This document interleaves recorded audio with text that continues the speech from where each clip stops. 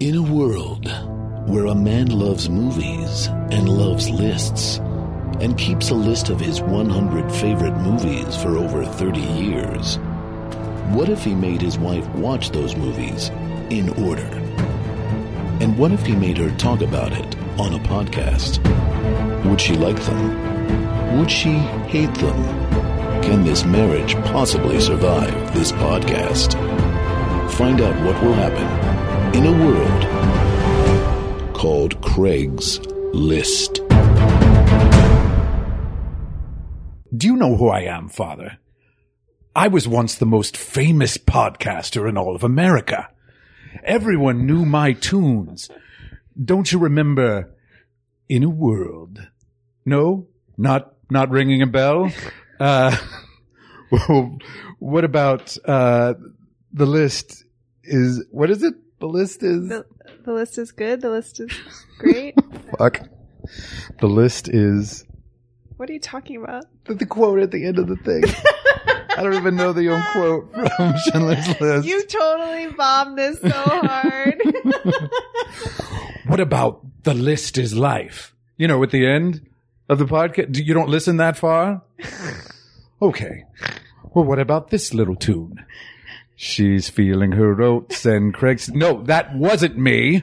That was Carla. Yes. Carla Amadeus Kukowski. My nemesis. Oh, now everyone knows her famous quotes and her laugh. Oh, that demonic laugh of hers, mocking my taste in movies. That wasn't Carla's laugh. That was God's laugh, mocking me through that obscene giggle. But why would God choose a profane child like Carla to be his instrument? Oh, that Why? was so good. That was like the best opener you've had in a while. Oh, really? But I hope that nobody's listening to this podcast for the first time because they will be utterly confused. I think it's pretty clear that in the future, that's me as an old man at an insane asylum, tormented by the fact that despite the podcast being called Craig's List, people only ever remember Carla from it. Oh, that's not true. Yeah, and her raw talent for movie podcasting that she didn't even appreciate her own talent. Only I recognized it. Put her on the podcast. The one time that I read any of our reviews, I read a review where the woman said that I laughed like the Pillsbury Doughboy. Doughboy? The Pillsbury Doughboy. That's that giant lump of shit that... I think she said an evil Pillsbury Doughboy. Oh, and I was God. like, I'm never reading these ever again. And I haven't. I think that was never. a couple years ago I read that. Never read the reviews. Lesson number 1 about being even the most mediocre type of public figure. Hey. I speak for all mediocrities, Carla. For all mediocrities. Speak for yourself. Hi, Craig's listeners. We are up to number 25 on Craig's List. Welcome to episode 76. We're getting into the final quarter. Thank God. Carla asked me the other day how much longer we had, and I feel like I'm getting done. I'm really at the end here. And right now our schedule allows for an episode about every other week, so not every week. So she's like, we're almost done, right? And I'm like, well, yeah, it depends whether we put them out every week or every other week. She's like, how long will it take if we put them out every other week? And I'm like, well, 25 movies, so 50 weeks. It's about a year. So I think we're going to have to go back to once a week again. Just to power through? Yeah, I might have to power through. Okay. I really do feel exhaustion. Uh-huh. Well, Carla, this week you watched a 2-hour and 40-minute movie. Wow, good for me. Good. I watched the whole thing this week. You were in the room while the whole thing played. Yep. Watch, we can talk about definitions of watch, but you would definitely... I can tell you everything that happened in that movie. I absorbed it. Okay. We may have you do a synopsis then of the movie. Today's movie is a 1984 flick directed by Milos Forman, starring F. Murray Abraham and Tom Hulce, and written, adapted from his stage play by Peter Schaffer. And this movie's called Amadeus. It won, I believe, 9 Academy Awards out of 11 nominations, including Best Picture, Director, Actor, and Adapted Screenplay. It won Best Actor? It did win Best Actor. Tom Hulce won Best Actor? F. Murray Abraham won Best Actor. Well, duh. That guy's a more famous guy. Well, he was pretty obscure at the time. Was he? Yeah, nobody knew who he was. He probably is one of the least known people at the time of the award to have won an Academy Award. Good for him. And he was head to head against his co-star Tom Hulce. And so that's unusual sometimes when you have co-stars. A lot of time in the same category, they split the vote. But I guess 1984, it was overwhelmingly F. He's in The Americans, right? F? No. No, you're thinking of Frank Langella. Oh, I confused them. You're thinking of Homeland. Our guest is signaling.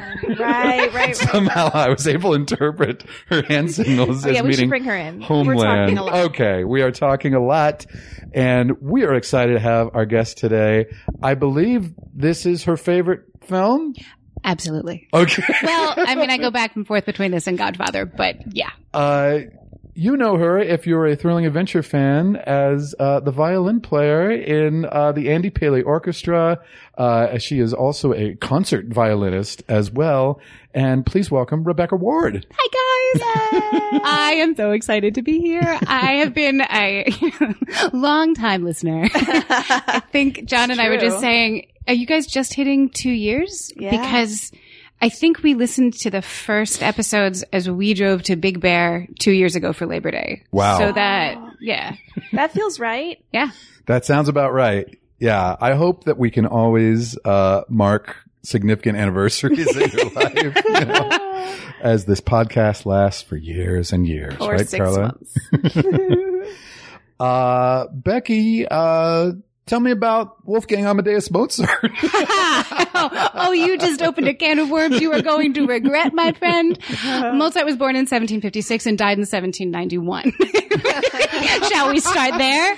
Sure. So he only lived to be 35. 35. He was 35 when he died. That's And he was buried in a pauper's grave, but he has a memorial tombstone in Vienna there are lots of famous composers buried in Vienna, and he has his grave marker, which is not actually his body because, you know, that's lost to the ages, is a pillar that has been knocked off to represent the unfinished life. And I mean, the outpouring of work in that 35 years is extraordinary. Wow. When he started composing how young? He was 4. Well, and that's dicey. Sure. I mean, he had the original stage father.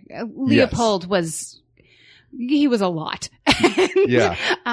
It is questionable what Mozart wrote and what Leopold had a large hand in. Right. But even at that, it was incredible promise. He was concertizing and performing very early. Whether or not, you know, the very early 4 and 5-year-old sonatas are actually Mozart is, you know. Are they ever performed these days? Nah. I haven't. Not that I'm aware of. They are curiosities more than, but they certainly show great promise, and they are certainly emblematic of the classical period.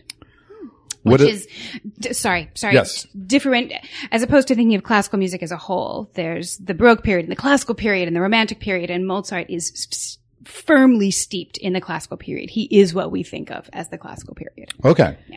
Cool.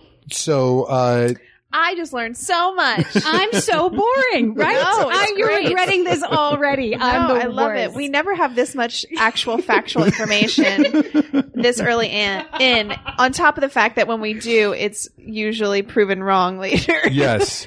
So you're great. You're doing a So great far, job. nothing has been Googled mid-sentence. It really can be. Fact check me, I'm going to get something wrong. Well, you're a musician yourself. Yeah. And you've studied music. And so how did Mozart play into that as a music student for you? Well, this comes down to when I first saw the film, because it was really important in my life. I started playing when I was 4. When I was Just like Wolfie. just like my parents were much kinder. I don't remember the very first time I saw the movie. What I do remember is getting a miserable case of the chicken pox when I was 7 years old, and a miserable enough case that I was out of school for a solid 2 weeks. And during that 2 weeks, I convalesced during the day at my grandmother's house, and she had the movie on VHS. And I, at 7 years old, watched it twice a day, every day for 2 solid weeks. I had every line memorized, and I still do. I had every piece of music I could hum and sing. I was so obsessed. My mom bought me a sweatshirt from the Mostly Mozart Festival, which had the first few bars of Laci di Rem lo Mano from Don Giovanni printed on it. And I mean, I wore that thing into the ground. Wow. And so your Amadeus was My Dirty Dancing. look, I love Dirty Dancing too. Do not get me wrong. But yeah, I mean, and you know, now I sit here 3 decades more than 7 and then some, and I've played this music and I've studied this music, and most of the music that's represented in the film I've played and performed professionally, and that's, you know, it's the best thing. It's been a part of my life my whole life, and Mozart represented the first goals that I had to get good enough to be able to do this. I had to be good enough to be able to play these concertos. I had to be good enough. I had to practice hard enough to get to play these pieces. And I absolutely credit Amadeus with that. It was transformative. Now, this is kind of a common movie genre, which is the biopic of a great man. Always a man, right? Sometimes a great woman, but, you know, usually a great historical figure. And it's some are better than others. Some are complete failures. Some are great movies, but it's always hard to accurately depict genius in whatever chosen art you have, on film. And I think this movie does it in a really interesting way by having Amadeus, not quite the main character. Salieri, is really, our surrogate on screen. He's really the protagonist of the movie and the villain kind of at the same time. He's so complicated. He's not bad. Yeah. He's just tortured and jealous. It's just, he is what he is. And, yeah. But I think by having Salieri at times kind of explain to us through monologue or just by his reactions to things, what was great about Mozart, I, as somebody who knows very little about classical music, feel like I walk away from this movie feeling like I kind of understand his genius a bit. Yeah. It does a great job of that. Like, he explains it. I mean, in that famous speech, right? Mm-hmm. He explains why it works. And when he's flipping through the portfolio that Stanzi's brought him, you know, the idea that there aren't any copies, that these are first drafts. Right. That just straight from his mind. Perfect. Yeah. It reminded me a bit of Love and Mercy, the Brian Wilson biopic. We were just talking about that the other night, and I've never seen it, but it's pretty good. It's he's played as a middle-aged man by John Cusack, and then I liked it. And then the young Brian Wilson is played by Paul Dano, and that's kind of like during the Good Vibrations, Pet Sounds era. But I think it's similar where like he was just hearing this music in his head and then told people how he wanted it played, you know, exactly the way that it already existed in his head. Brian Wilson is famously another genius. Yeah. Yeah. And absolutely. And so Mozart is kind of depicted like a rock star in this movie, kind of, you know, the decadent way that he's living. Down to the syphilis. I mean, he is right down to the syphilis. But as somebody who's kind of a classical music neophyte, what does separate him from other composers? In terms of his genius or his work output? His genius. That's a great question. I think, again, it is the limited amount of time he had to do what he did. And the promise he showed from such a young age, the musically eidetic memory that is sort of, you know, well documented.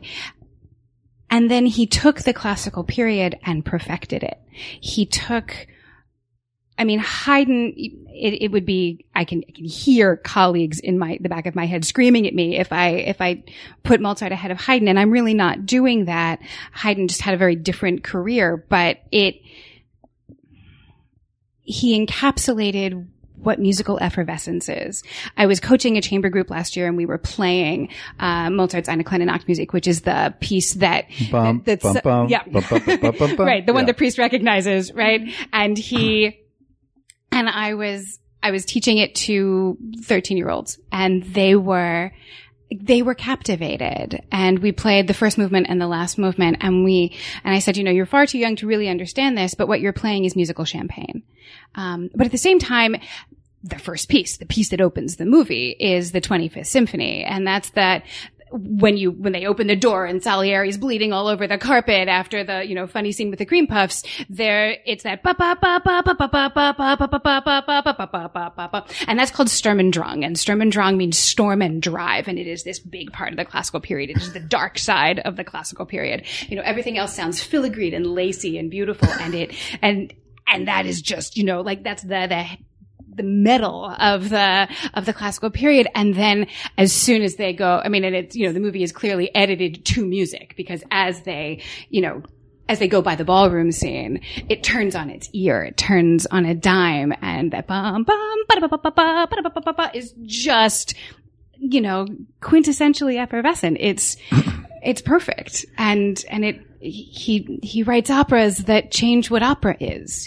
So removing his story or the myth of him as like a genius, his music, when compared with other music at the time, is still more memorable? Yeah. Okay. Yeah. And the fact that we still revere and play it, that it's never fallen out of the canon, that we've never stopped doing it. I think Figaro has been in some opera companies' rotation, largely from the time it was written and premiered on. It didn't do well that night, but it was, other opera companies picked it up. He was beloved. He was bad with money and, bad with himself, but Don Giovanni is incredibly important. The Abduction from Seraglio is important. Cosi fan tutti, and Magic Flute. Magic Flute is, we were just, last year, there were, at LACMA, John and I went to go see the Chagall exhibit, where it was all of the costumes Chagall had created for this stage, and the Magic Flute Chagall costumes are, oh my God, they're amazing. Cool. It affects other artists, right? Yeah. It's cool. Yeah, one kind of subgenre of the great man biopic is the genius unappreciated in his time pick. And obviously, Mozart was renowned enough to perform for the emperor and be a court composer and have all these things produced. And have the opera buffa that's beloved by the people, right? Like there were the reviews that sort of, mashed all his stuff together and did it for the common people, like we see at the end. He was known. He was famous then. And in a city that revered that, but was he a little ahead of his time, where his to ears of the time was his music too advanced? Sure. Were there too many notes? Arguably, Abduction from Seraglio, which is the one that the emperor says has too many notes, is an early example of the fascination with the Orient, the opening and ease of trade routes that begin in the 18th century, right? The faster ships, easier navigation, better geography, all of those things lead to access to parts of the world we hadn't had a whole lot of access to, right? And that becomes all sorts of human rights violations in the 19th century, but just terrible, awful things. But he's setting it in Turkey because everybody's obsessed with Turkey.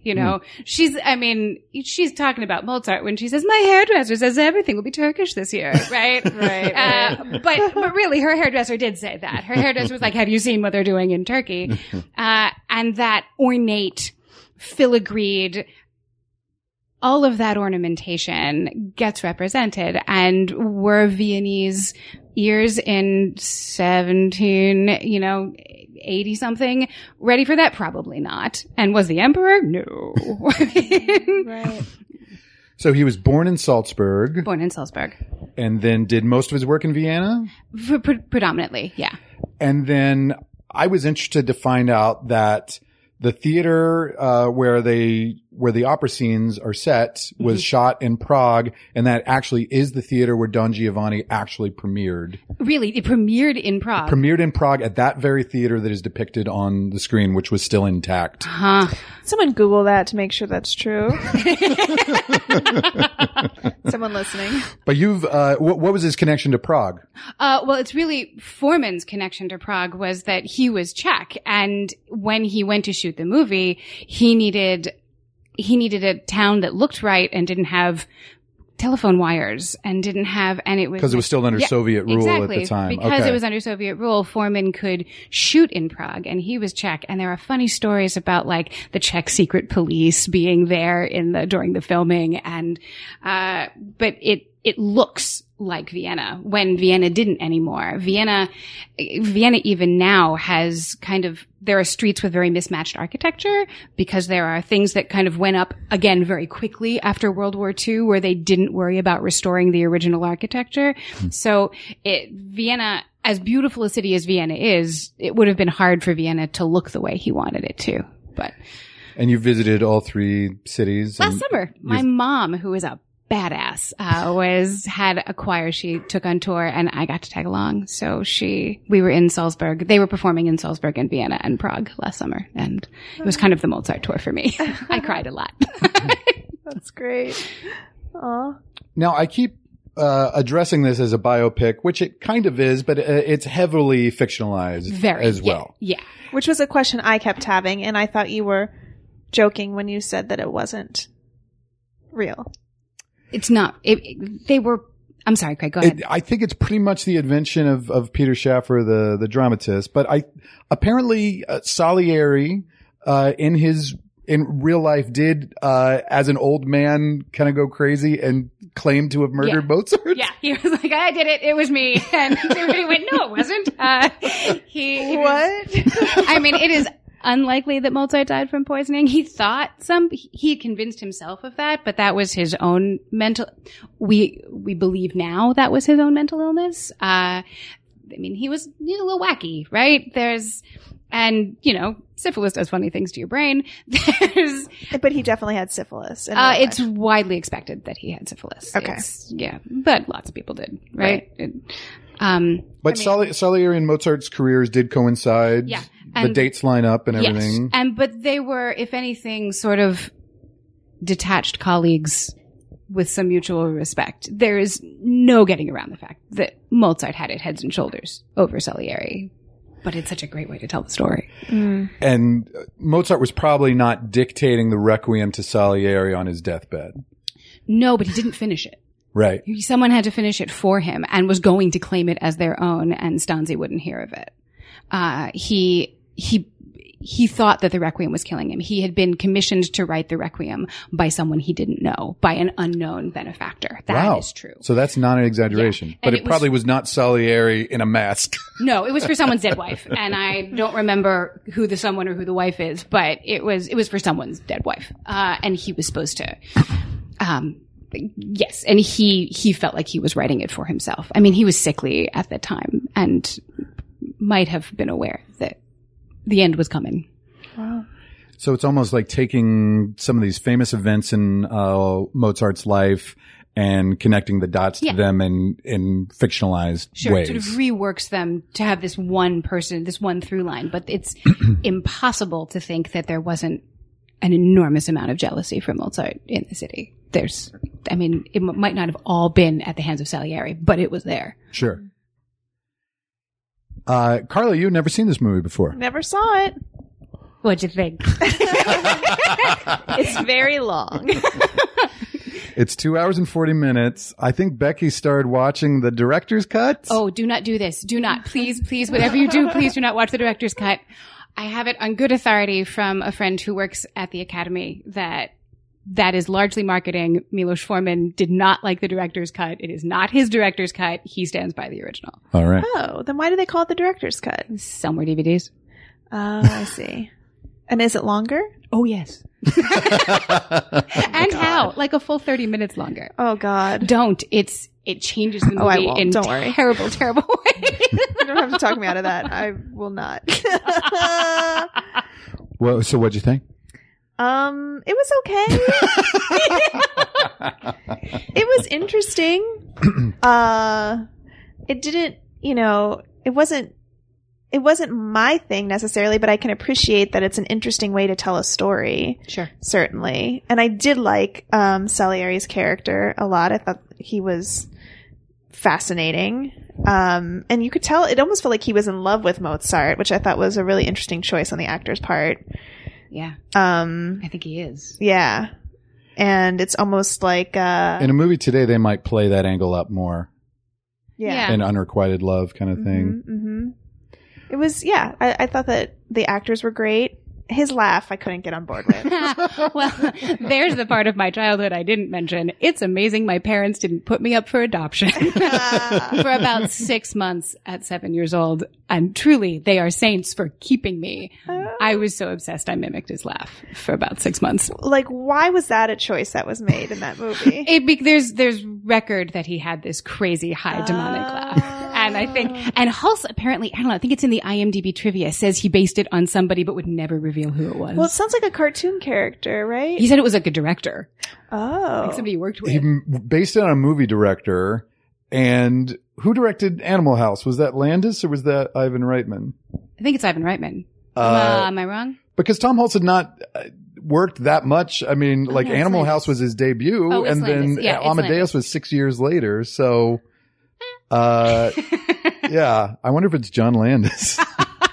I mean, it can't be that hard to figure out what director has a high pitched laugh. Right. Yeah, Tom Hulse had an interesting career. We were kind of IMDbing him because Oscar nominated for this, like very memorable performance. If you know Animal House, you remember him from that as well. And then a lot of people, I think, will remember him as the drug addict brother in Parenthood. That's what I knew him from. Yeah.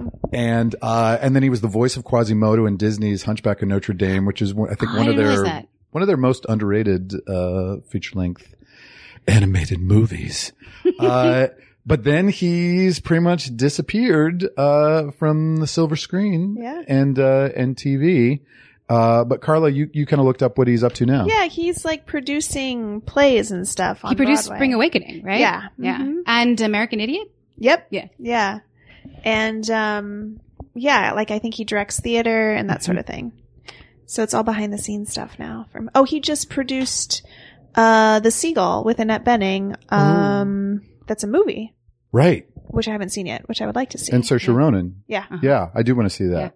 Yeah. Well, good for Tom He Hulse said that staying he in the just game. stopped wanting to act. That's his version of what happened. He shows up in some Will Ferrell movie. With, Stranger Than Fiction. Yeah, yeah. He's like a that's right. therapist or something like that. That's right. It Yeah. did. I saw that on his Because IMDb. I remember he does not physically resemble what he did when he was he in looks 1984. very, very different. Very different. And I didn't recognize him at first when we saw that movie. And John was like, "Do you know who that is?" Like in a movie theater. And I was like, "No." He's like, "That's Tom Hulse." And I was like, "No." Oh yeah. Because in my head, he has never aged. That's So, your guy. yeah, he's my guy. He looks very different. You from know, the and I'm pictures still that I saw. 7.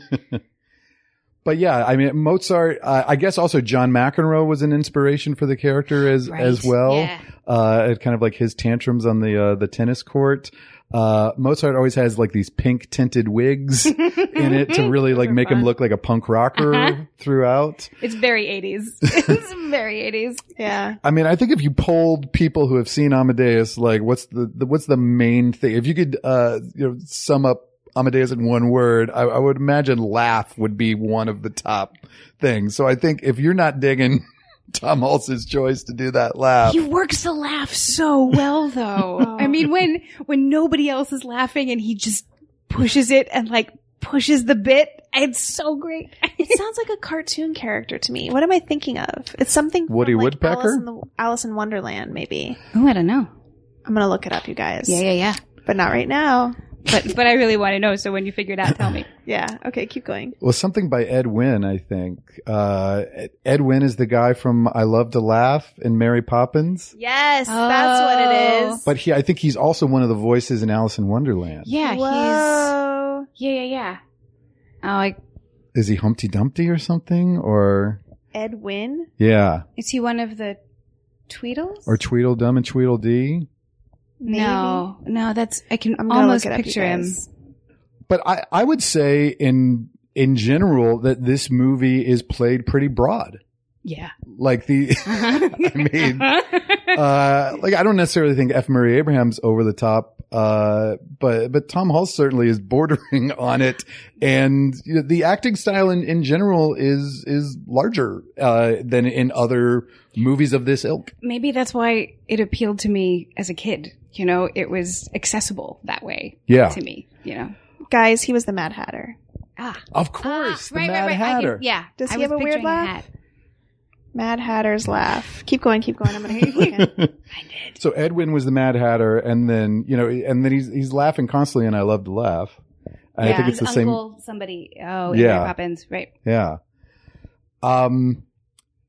Yeah, I saw it, not when it came out in the theater, but I saw it on home video with my mother, I think while it was nominated. So I think probably like before the Oscars that year, it must have just come out on VHS and I watched it at home. So I would have been around 15, I think.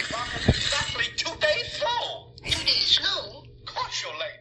My goodness. We'll have to look into this. Aha! I see what's wrong with it. It's kind of the same vibe. Yeah, he hangs up in his falsetto a little bit. All right. Sorry. This is driving me crazy. But that's exactly what it is. That's what you Yeah. were thinking of? Yeah. Do you feel better? I feel so much Yeah, better. I would too. It would drive me nuts. But I kind of like that the acting is a little broader and less stodgy in this.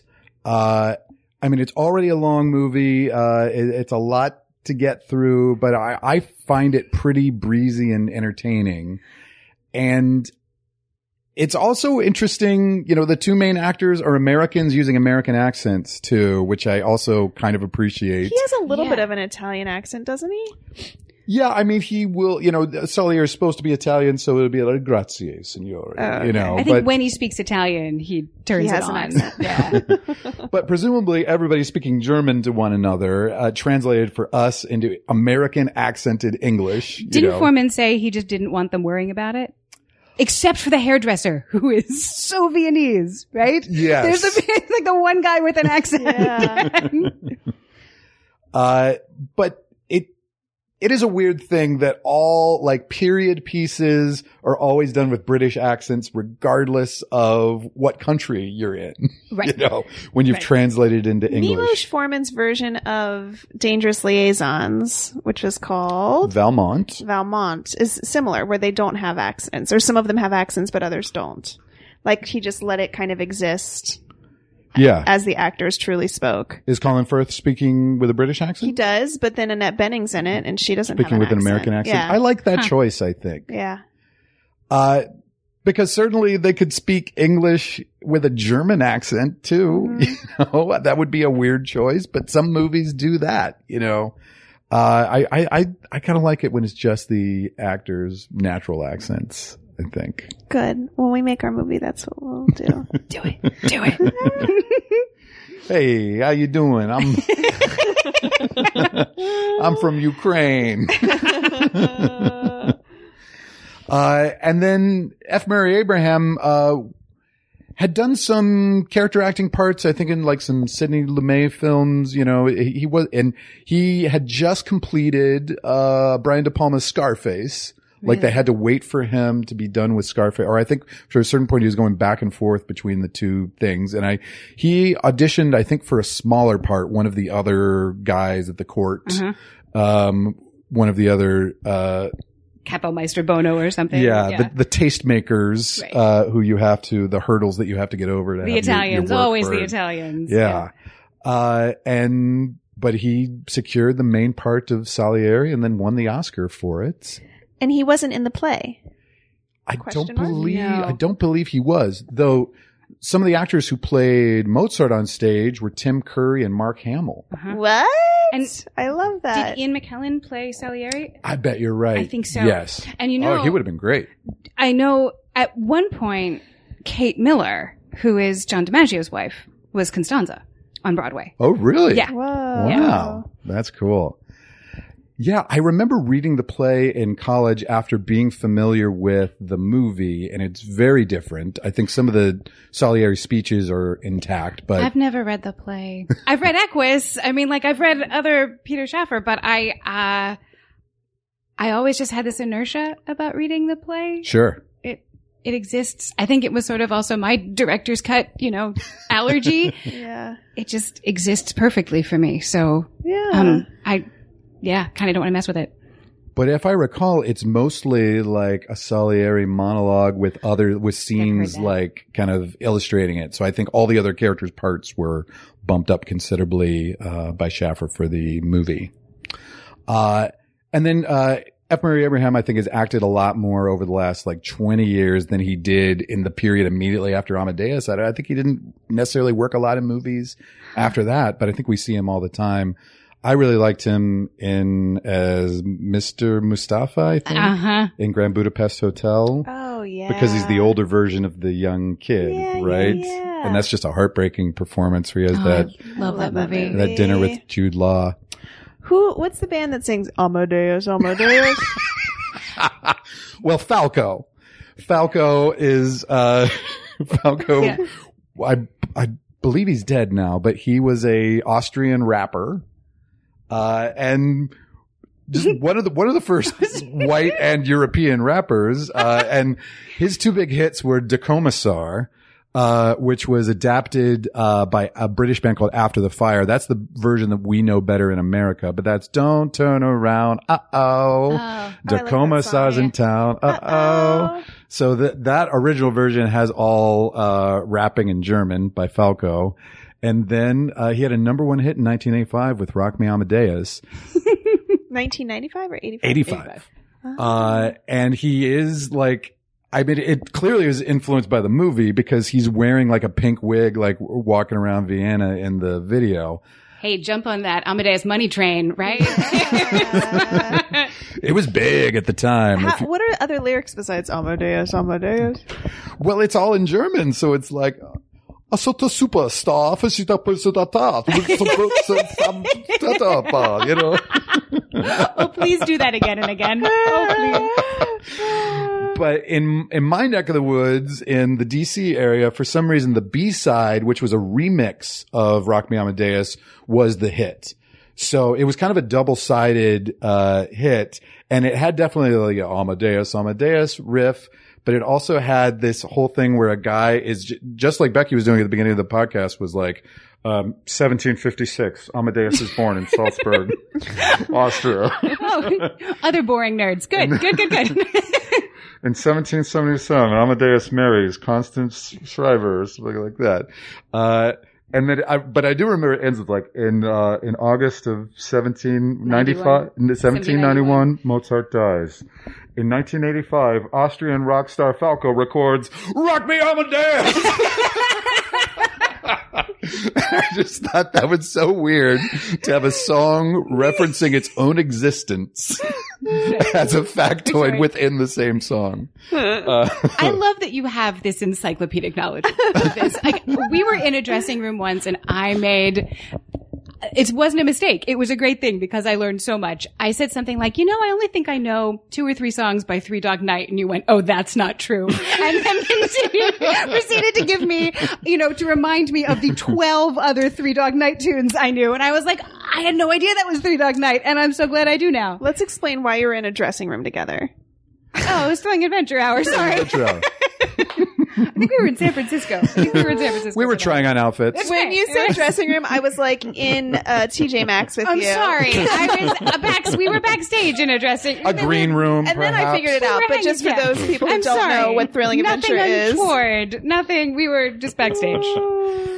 Well, your encyclopedic knowledge is about the great composer Wolfgang Amadeus Mozart. I know Falco and Three Dog Night, so I think. So we're even. Yeah, we're even. John and Becky are amazing trivia night people.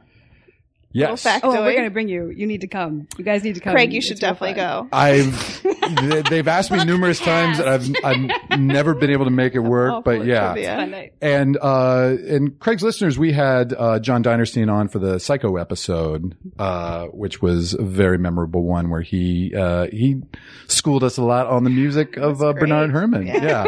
And of course, we've recommended many times his Settling the Score podcast, which is just wonderful. And they just covered Jaws, which was a really great episode as well. It's I really love his podcast. I mean, I would say really that well even if I done. wasn't married to him, I really love his podcast. High He, production value, high info. and they're hitting the end of the AFI list. So their next movie is my other favorite movie. Ooh. Their next movie is Godfather. Oh, so sure. it's just been like my favorite movies in my house all the time, and it's That's awesome. awesome. Yeah, Godfather's all right. I wish I experienced my favorite movies in my house all the time. I loved your Beetlejuice episode Thank so you. much. Hey, Jeffrey Jones. Yeah, Jeffrey Yeah. Jones. There's that little connection. Weirdo pops up every now and Yeah, again. when he showed up, I was like, oh, this means Carla will really like this. Jeffrey Jones was so omnipresent in the 80s. Like, this is the year before Ferris Bueller, right? Right. And a few years before Beetlejuice. He's really good in this. Yeah, He is. he's great. I thought he was great. Yeah. Oh, there it is. Well, there it is. And the scene where he's reacting to the awkward ballet because he's not, because he had a court decree that you can't have music and dancing at the same time. Yeah, like, he what didn't is that want, exactly? He didn't want dance and opera. You know, there were a lot of decrees. The whole Figaro thing is, I mean, Figaro was so troubled. So Figaro, I'm sorry, should I go down this rabbit hole? Please. Are you sure? Figaro is a French play that gets banned by the emperor because his sister, Marie Antoinette, is a little worried about unrest among the classes in France. And tells him this, right? Like, that's his sister. She's, Yeah. her head is not long for this world. And he bans the play because the way they cover it in the movie, the play is about servants behaving above their station. Really, by behaving above their station, what that means is that Figaro is trying to prevent the rape of his wife on their wedding night by the count who they work for, because there was this old feudal law that said if your servant girl marries, you have the right to sleep with her before her husband does. What? I mean, Right. and the count had outlawed that, but now that he's about to get married to Susanna, that Figaro's about to marry Susanna, the count is trying to reinstate that rule. And that's what Figaro, I mean, yes, it was banned because there was class issues, and that was, I mean, it's the end of the 18th century. That's what the end of the 18th century is about, right? But still, I mean, the idea that Figaro should be banned, it's pretty cut and dry that Figaro's in the right here. Yeah. It's also interesting to think of, I would now, like, opera and ballet are kind of like the stodgiest arts possible, of like, it's only the richest people go to see it. And, Depends on the opera you're seeing, yeah. but I know what you mean. Yeah, and I'm not saying that as a knock on the art forms. I'm just saying this is because it's culture And that's now. what, I mean, Broadway musicals are the same now too. That there, Like, we so can't many afford people are to- priced out of seeing Yeah. Broadway Yeah. musicals, Absolutely. which used to be the most populist thing possible, Right, and opera was populist at a time Exactly. too, Yeah. So I think that's an interesting thing of seeing this movie, of seeing those art forms in the context of the time when they were actually kind of dangerous and new, and Envelopes were pushed. Yeah. we're breaking down, social structures. Why don't we go chronologically through the movie a little bit with a segment that we like to call the most popular segment on the podcast. Of course it is. Carla's Of quotes. course it is. She's feeling her oats and Craig's taking notes. Whatever they are, it's Carla's quotes. When Carla heard that first music cue, which sounds like, Ba, ba, ba, ba, ba, ba, ba, ba, ba. I'm not going to keep doing this. Yeah. I think it was even like right as the movie starts, like there's just like one strike. Yeah. Carla's like, whoa, Dracula right away. It's like dun dun dun dun. Not that, but it's like that. Salieri, we start, many years after the death of Mozart, Salieri is an old man now. Are you saying Salieri or Salieri? Salieri. Okay. Yeah. It's like mozzarella, you know, you do lasagna. You want Get some that Frank's final from that E part of New sound in Jersey. there. you want some mozzarella on your lasagna? I'm dropping that last I like a real Goomba from Ukraine. But his valet is played by Vincent Schiavelli, well-known character actor. From Ghost. well- right? He's the scary ghost on the train. Carla said, that's the guy from Ghost. Yeah. I'm sorry. No, Stop. no, it's great. I'm glad that you recognize that too, Becky. Right away. And then he's yelling to Mozart. What does he say? Oh, from his I admit it, I killed you. There, yeah, Yep. it was me. They finally knock down the door, and he's bleeding. He's attempted suicide. Carla said, "Did he just cut off his penis? Because that's what it looked like."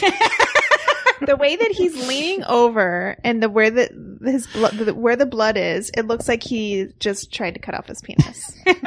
I'm being dead serious. Go back and watch it. I think, yeah, He's like leaning forward. Yeah. because he's cut his throat and he's like coming up like this. Yeah. And there's blood all over his wrists, and Yeah. yeah, I can see where you'd get that. I'm glad that's not the case, though. I didn't know what kind of movie I was in for. Of course, during the opening titles, you know, if the movie is French, Carla will do a French accent. If the movie is Italian, she'll do an Italian accent. This time she said, a Milos Forman film. What accent was that? Well, yeah, what you do your Czech accent. I don't know. I don't remember doing this at all. That's what you did. You said, a Milos Forman I love that this film. like happens to you in a fugue state. Yes. I bet I thought that I was doing an Italian accent and you Oh, heard okay. something else. I gave you the credit of actually thinking he was Czech. We kind of follow, they're rushing Salieri to the hospital in a horse and carriage. And Carla said, I'm so glad we don't live in that time because that's an ambulance right there. Right, they carry him out in a basket and like dump him onto yeah. As Efemiri Ahern turns around in his old man makeup, which is pretty good, I think, it did win the Oscar for makeup. Carla said, is Gary old man in this?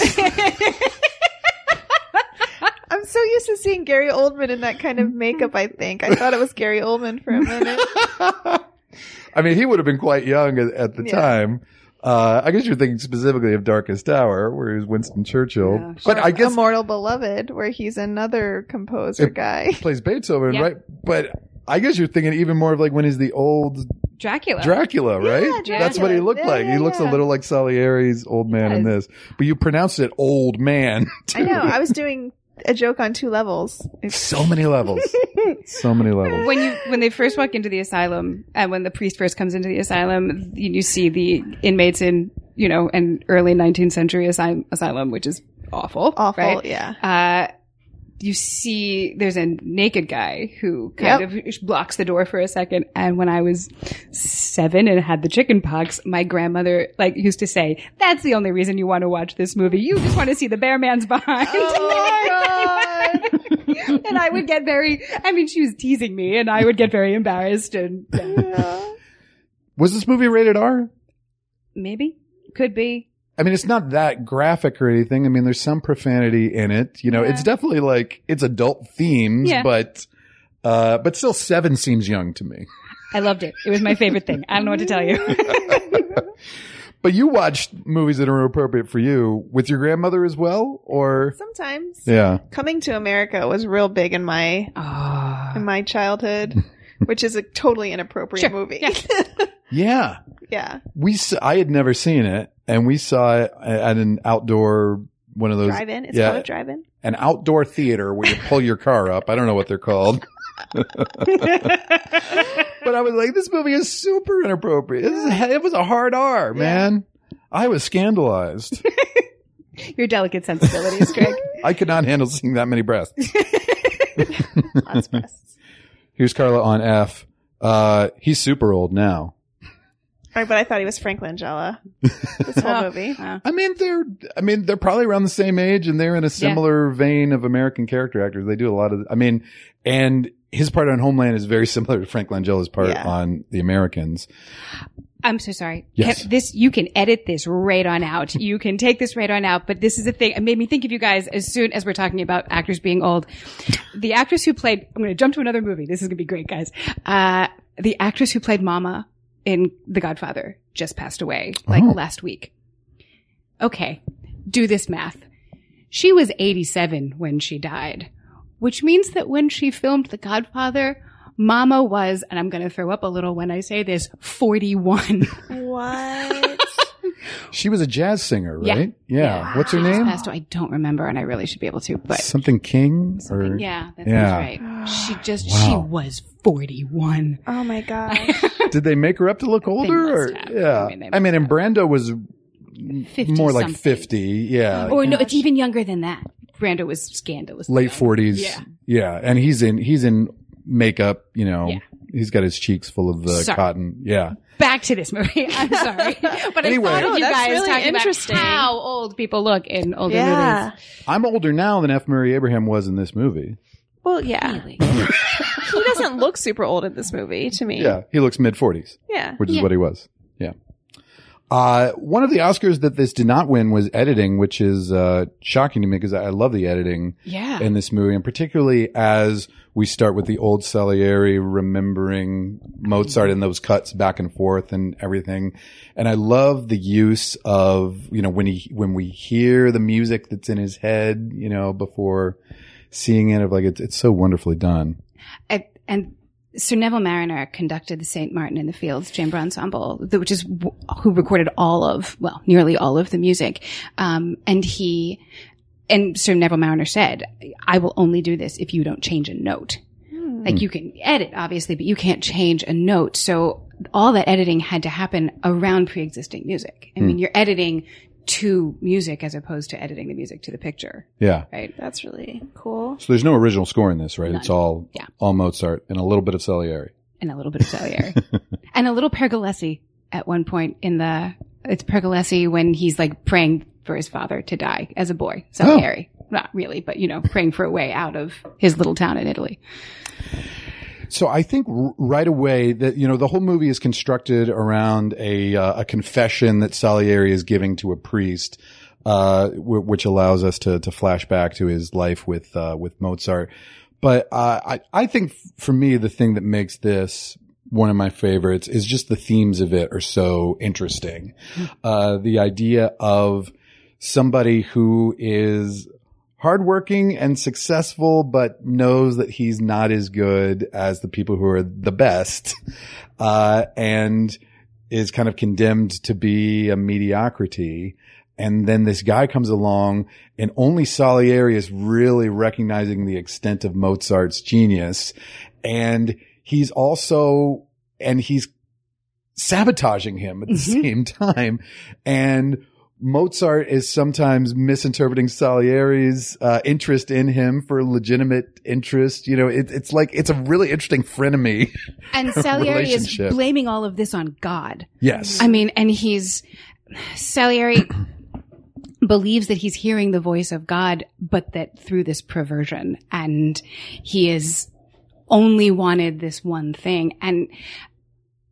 But in the end, in his day, Salieri has the more successful career. He has money and influence, and he's using it to take the person who is infinitely more talented and make sure he doesn't have the career should be entitled to. And I mean, how often do we see people who are brilliant not have the careers they should have now? I mean, I feel like that happens. I feel like we all know people who are like, this person is a genius. Why isn't this person working every damn day? Right. Yeah. I mean, I know you're looking at me right now.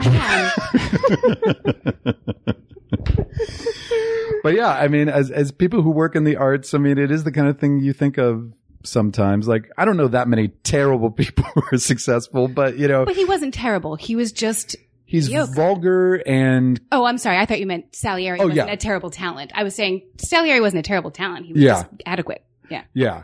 But I mean, there are also people who are geniuses and bad people. I mean, we've talked about that on our podcast as well, Right. and in our day and age, super successful. Do you think Mozart's a bad person?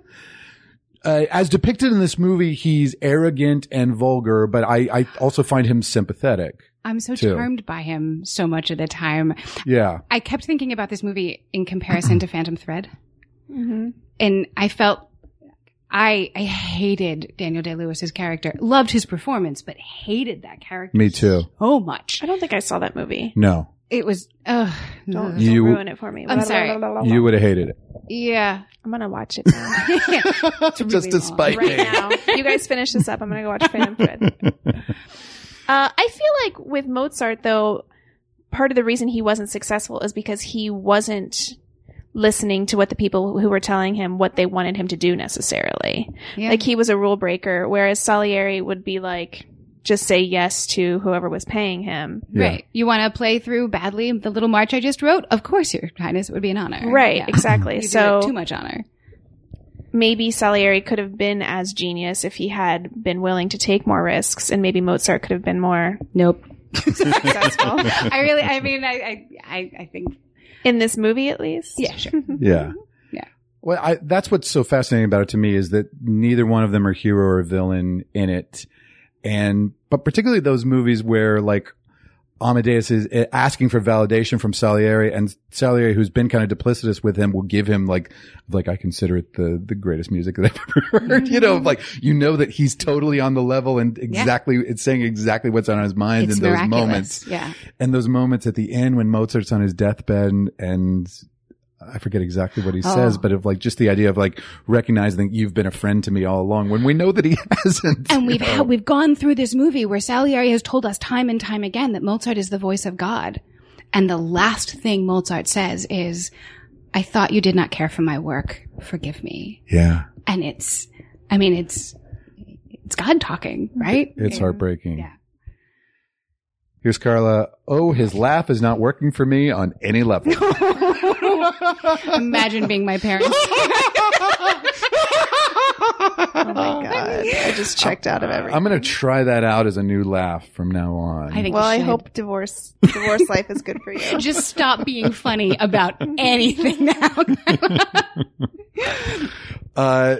Those moments where Mozart is in the court and you know, there's all these snotty people, you know, who won't let him do his thing. And then he'll just kind of like keep talking and kind of stick to his guns. You know, those moments can be kind of painful at times. So those moments where he's snotty back to them, Carla was like, oh boy. And that moment where Salieri's composed this little march to introduce Mozart to the emperor, and then Mozart plays it back from memory instantly and then kind of gives him notes on it right away. This doesn't quite work. Have you tried this? Yeah. Or this? This? I have to say, as soon as the movie, or maybe we like stopped to get a new drink or something when John and I were watching it, but when we paused it, John just jumped up and ran over to the piano and played the march. I was like, yeah, I've got it in my ear too. I Wow. can do it. But Carla said, even I know that's better. And then he makes fun of him at the end, right? He gives it this big flourish, then he starts, you know, creating variations on it, and at the end he's just like, bum, ba-da, Yeah. which gets echoed later when he mimics Salieri's work at the festival, at the party with his dad. And also the other heartbreaking thing is, Mozart's just had Marriage of Figaro, which is like opened and closed. And then Salieri has his opera. And then the emperor's like, this is the greatest opera of all time. And then Mozart's there with his friends, like drinking up in the box. And then afterwards, like goes up to Salieri, like, and was like, you can only hear music like that and say Salieri. You know, like, it's like the most condescending non-compliments he can give him. We all know someone who I'm just not going to name who used to have a great catalog of things you could say when you couldn't say something. After somebody's bad show. Yes, yeah. Like, God, you've just never sounded better than you did tonight. Was my favorite, but we all know someone who I'm just not going to give away, but that used to have just a long laundry list of things you could. You had a lot of energy up there. You were really up there, weren't you? Salieri is kind of doing his monologues to a crucifix, and you know, grazie, signore. And Carla said, yikes, it's not Jesus' fault. But he's saying it is. Yeah. I should say that, Becky made us nipples of Venus. What a nice gesture. And they look incredible. I should take a picture and send that out with the podcast this week. But Totally. these are the delicacies that Salieri has in his study. He was famous for having this sweet tooth, and they're what he gives Constanza when she brings him the folio because Mozart won't submit his own work. Becky's a great baker. Yes. Wow. Like, You guys really are- great. Come over for dinner soon. We'll We have will. dinner. It'll We be just good. have to get off this stupid cleanse. I'm so sorry. I've done that. That's miserable. Mozart has to submit material to audition to tutor a 13-year-old girl, which like, I think we've also in the arts, like all been through that of like, you don't know my work? Why do I have to submit? But Right. it's fucking Mozart in this movie, but it's really so Salieri can steal a look at his stuff. Well, and so we can, hinder his career. Like they're Yeah. going to just give it to him, and a royal pupil would mean a lot more royal pupils and a lot of money. It would mean a lot of it would mean if one, it's the here I am not going to be able to do this well. Kylie Jenner likes this mascara, so this mascara makes $1 million that day. Right. It's the same, and Salieri wasn't going to let him have that kind of success. Interesting. Here's where I think I had lost Carla on this movie. She said, Meryl Streep put her condo up for sale for $26 million. So this is just Carla just on her phone, just reading, reading celebrity news. I was still watching. I know what happened. That was during the dad part. Salieri's kind of like thumbing through all of his, and he almost like has an orgasm. Yeah. Like listening to it and drops the scores. I guess the scene that's in the longer version, I won't call it the director's cut, that kind of changes him, which I heard about, is he does have a scene of trying to seduce Mozart's wife. Well, he tells her, this is where I had to turn it off. This is where I got angry. He says, I'll speak to the emperor if you come back tonight. And he doesn't think she will, is sort of what you're led to believe. And then she shows up and she starts taking her clothes off, and he like calls in his footman and he's like, show her out. So it's practically it's assault. He's revealing her to, Yeah. I mean, she's willing to do it. She's willing to do it for him. And oh, good God, I'm glad they cut that. It shouldn't even be spoken of. Because the character is almost asexual as it plays in the original version of Salieri. He's got a thing for Caterina Cavallari. Which is Christine Ebersol's character. Yeah. But even then, like, it's clearly unrequited, and it's not played that sexual. I don't know. He promises his chastity, right? He says, as a boy, I That's right. in exchange for letting me be your voice, I give you my chastity, my earnestness, my humility, They go to a masquerade party. There is the one great bit of Mozart's dad is wearing the comedy and tragedy masks on either side, and the Mozart, I forget, is farting or making some dumb joke or whatever, and the tragedy mask is looking at him, and he turns around, and it's the comedy mask, and Mozart's like, oh, Dad did like it, and then he takes off the mask and he's glowering at him. That's kind of a fun bit. But then Salieri is also at the party in a mask and is like, play Salieri. And Carla's like, that's so obviously Salieri. Like, how do people not know that? He has him play Bach first, and he does Bach, and then they flip him over, and they make him play, and they call for Handel and for Gluck. And he says, I don't like them, but actually they were two composers Mozart really admired and was a big fan of. And then They lied to us again. A challenge, Salieri. And Tom Hulse really learned to play upside down like Practice that. like 4 so hours a day. he's doing his own playing there. There is a teenage maid, who Salieri hires to spy on the Mozart family. And, she's played by a young Cynthia Nixon. When she appeared on screen, Carla said, Miranda! She's so little. Yeah, she's just a little girl. Baby Miranda. Baby Miranda. She was around 18 at the time. Elizabeth Berridge plays Mozart's wife. She's another person who hasn't done a lot. I think she's quite good in this, as well. But I read that she replaced Meg Tilly. And I don't know how much they shot with Meg Tilly, but that's interesting. Whenever they were talking about the marriage of Figaro, Carla would go, Figaro, Figaro, Figaro. Same character, different composer. Okay. That's Barber of Seville? Yeah, Okay. and Figaro is like a sequel to Barber of Seville, though the Rossini that everybody knows is written in, I don't know, 1818, 1820, something So like that. Barber of Seville comes after Marriage of Figaro. No, Barber of Seville comes chronologically, Barber of Seville comes before The Marriage of Figaro. There's a lesser known Barber of Seville opera prior to Marriage of Figaro. Rossini, after Marriage of Figaro in the early 19th century, writes the Barber of Seville everybody knows that you're seeing it. Okay. She is not Googling any of this, folks. Yeah. It's right. It's right there. When he's talking about the duo turning into a trio, turning into a quartet, turning into a sextet, and he says to the emperor, imagine the longest time that something could be sustained and then double it. And Carla said, is he talking about sex? John and I were taking bets last night as to what Craig's opening monologue was going to be. and we were proposing things to each other, and that was what I was proposing. Oh. Right? It starts with Craig, and then comes Carla, and they're having the funniest little argument, and then comes in a guest, and then Benny, and then imagine the number of times. Right, Oh, that would have been so good, Craig. Like, Redo it. oh, I thought, and we were sure you were going to do the speech that gets parodied in How I Met Your Mother. Do you know about this? No. Earlier in the movie, he does when he's explaining why the wind ensemble is genius after he's seen Mozart for the first time and realized, and he's looking at the score and he talks about, and then an oboe until a clarinet takes it over. We thought you might do that. And, but on How I Met Your Mother, Marshall does that speech about a cheeseburger. Amazing. And instead of saying an oboe, he says, a pickle. And as we're watching it, John just went, a pickle. The way the dynamics of the music we're playing on our DVD, whenever it would go to an opera scene, it would be twice as loud as the dialogue. So I was constantly having to adjust the volume. And Carla said, "It's so loud, babe. It's so loud. It's like 5 notches too loud." And it's boring, babe. It's so boring. It's like 5 notches too boring. Oh, I'm so sorry. Then you said, "Hey, remember Immortal Beloved? That's not about Mozart."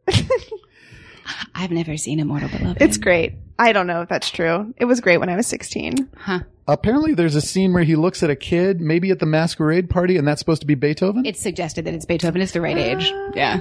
How is it suggested? I think I read the same thing you did. Okay. It's just sort of this kid who's kind of eyeing him, and you could make the argument that it looks a little like him, but. Yeah. And then after Carla had that quote of how boring it was, I said, "You can stop if you want to." And you said, "No, I need to give it my all because Becky's coming." Oh, I'm sorry. You're fine. It's not your fault. Mozart has daddy issues, particularly after Leopold dies. And Carla's like, he's like, "I didn't live up to my dad's expectations." And Salieri's like, "Yeah, bitch." Pretty much. Pretty much. How can I leverage that? And then Salieri wearing yet another mask, this time the same mask that his dad was wearing, to conjure up those daddy issues as the patron who's commissioning the Requiem. And Carla said, "How does he not know that's Salieri yet? That guy shows up everywhere." I mean, that's fair. Carla, is this a true story? Craig, no. Carla, are you kidding me? There's a lot of truth in it. I think that's the best way to. I really thought you were joking. Here's Carla again. The actor who plays the priest is like, "I thought I had a bigger part." Because he has to sit there and listen the whole time. And so there's reaction shots of him, but pretty much after the opening scene, he really doesn't talk again. Nope, he didn't get a whole lot to Just do. reaction shots. I should to note, one of 3 movies on Craigslist featuring Kenny Baker. Ooh, who's dat? Kenny Baker? Well, Kenny Baker is one of the time travelers in Time Bandit, so we saw that already. We're going to see him again in a little movie called Star Wars, and he is. Of course. Right. Kenny Baker is it is one of the troupe of actors when they go see the parody. What is it? Yeah, the For the Commoners, the Yeah. parody of.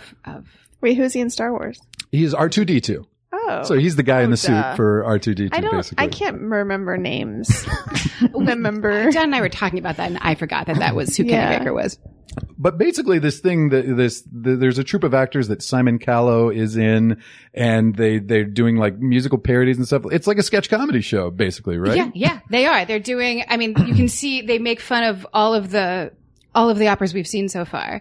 They do the, love me, kill me thing from Seraglio. They do, it's a little person coming in rather than this statue that's come to life as Leopold, well, metaphorically, saying, I'm Don Giovanni, but it's this little tiny voice, and they do. So it's like Forbidden Broadway, basically, the equivalent of that. And so the idea is like the masses, the commoners go to see this, to see like the parody of the things that the more high society people are going to. And they, throw sausages to the audience. And, the thing where they feed the horse and get the sausages and the dove out of the back end of the horse, reminded me of Into the Woods, because that's sort of what happens with Milky White. But the woman who plays Constanza's mother, who the Queen of the Night is based on, was the original cast.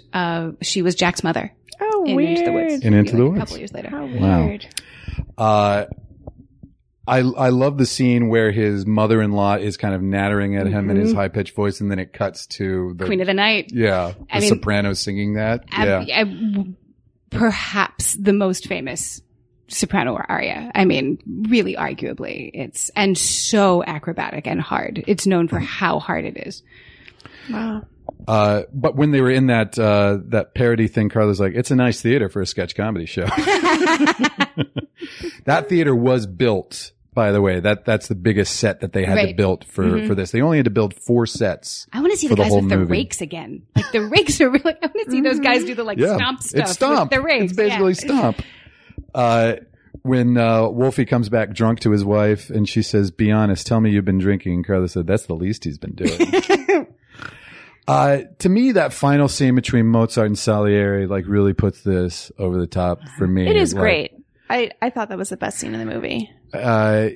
So Mozart's trying to dictate the Requiem to him. Salieri can't keep up. He can't understand the genius as it's coming. And Mozart is just off the top of his head telling him all this stuff. And Salieri can't see how it all goes together. It's just wonderfully played by both actors, I think.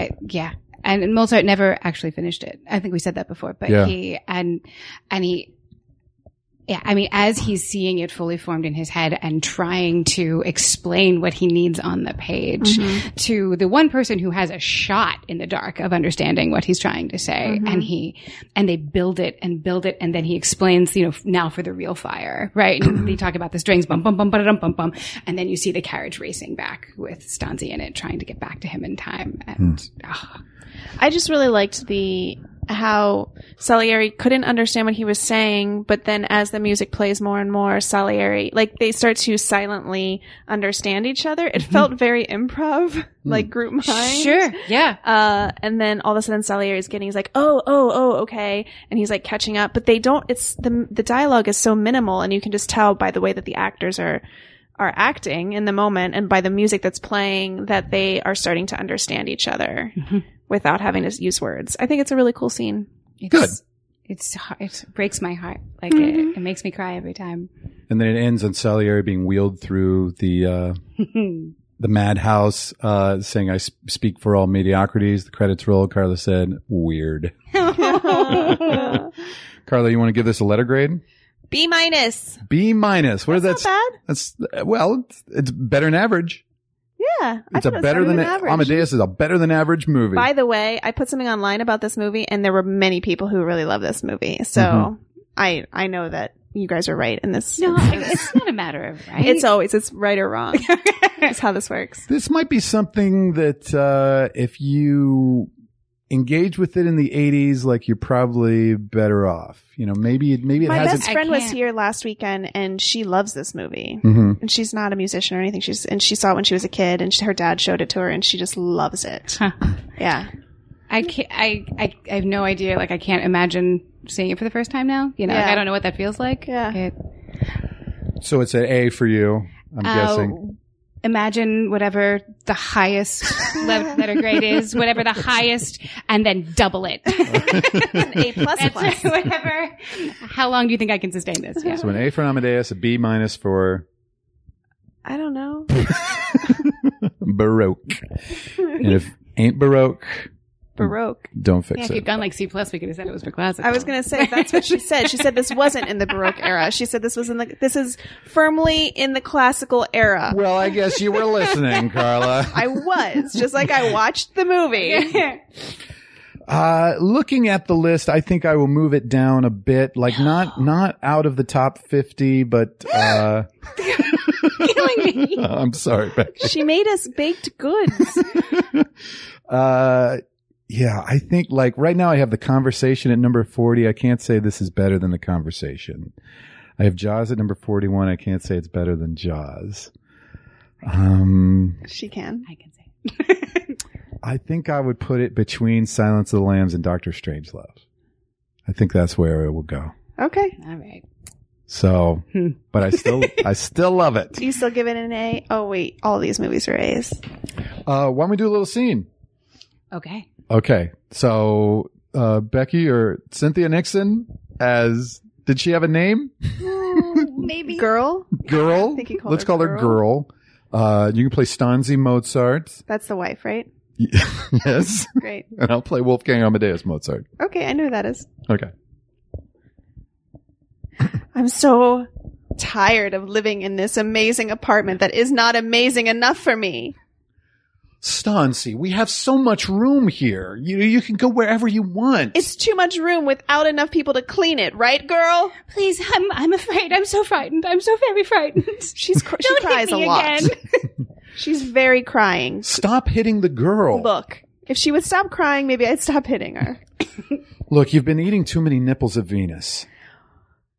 Is that a double entendre? I don't even know what you mean. Are you insinuating that I've been eating my own nipples of Venus? That would be an impressive feat. Oh man, I am so sick of this laugh. You married this laugh. I didn't know. I mean, I knew, but I was on drugs. Where's my pink wig? Girl. I don't know. I can't do this anymore. Maybe I'll go to the colonies and run for public office in New York. Wow. That's a really good idea. That is a good idea. You would make an incredible governor. I mean, I I'm would just so going to for say you. that right now. Are you for women's right to choose? Yes, they can choose not to find a wig if they want to. Because you're the smart one. You're the feminist one, right? Maybe I'll be a lawyer. Oh no. Hey, can you come here for a second? What? Here's a pillow over your face. Oh, my wife is killing me. My wife wants Just Salieri. kidding. Real moving mask. Oh no. Salieri. I knew it was Salieri. That mask was terrible.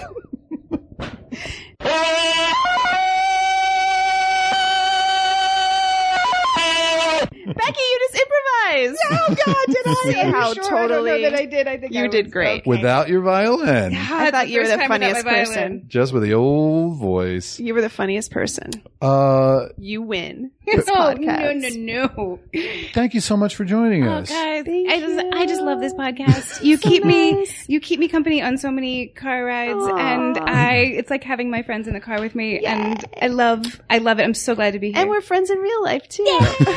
As soon as you're done with your dumb cleanse, I come know. eat my food and drink my booze. Oh, I will. Well, I mean, we always love to have somebody who the movie is their favorite movie. So I think that lines up, and that you know so much about the real life. I thought was so cool and impressive. Very helpful. Where can people find you online, should they wish to do so? You can find me at Becky Violin on Twitter. Follow me. Maybe I'll do something on it. I'm not good at it, but I'll try. Any gigs coming up that you want to talk about? I thought I mean, you guys have plugged John's podcast a million times, and rightfully so. It's so good. We can always do it again. Great. Yeah. I thought I would mention a couple of cool things happening that I'm a part of in LA. Yeah. There is a group called the Golden State Pops Orchestra. And I'm not sure what their coming season is going to look like, but if you can go find them, you should. They are an orchestra in LA dedicated to the live performance of film music. And Cool. that is an important thing, and where really exciting things in composition are happening right now. So I think, and I love that is celebrated and something you can see live on a concert stage. Because you guys are, improvisers beyond compare.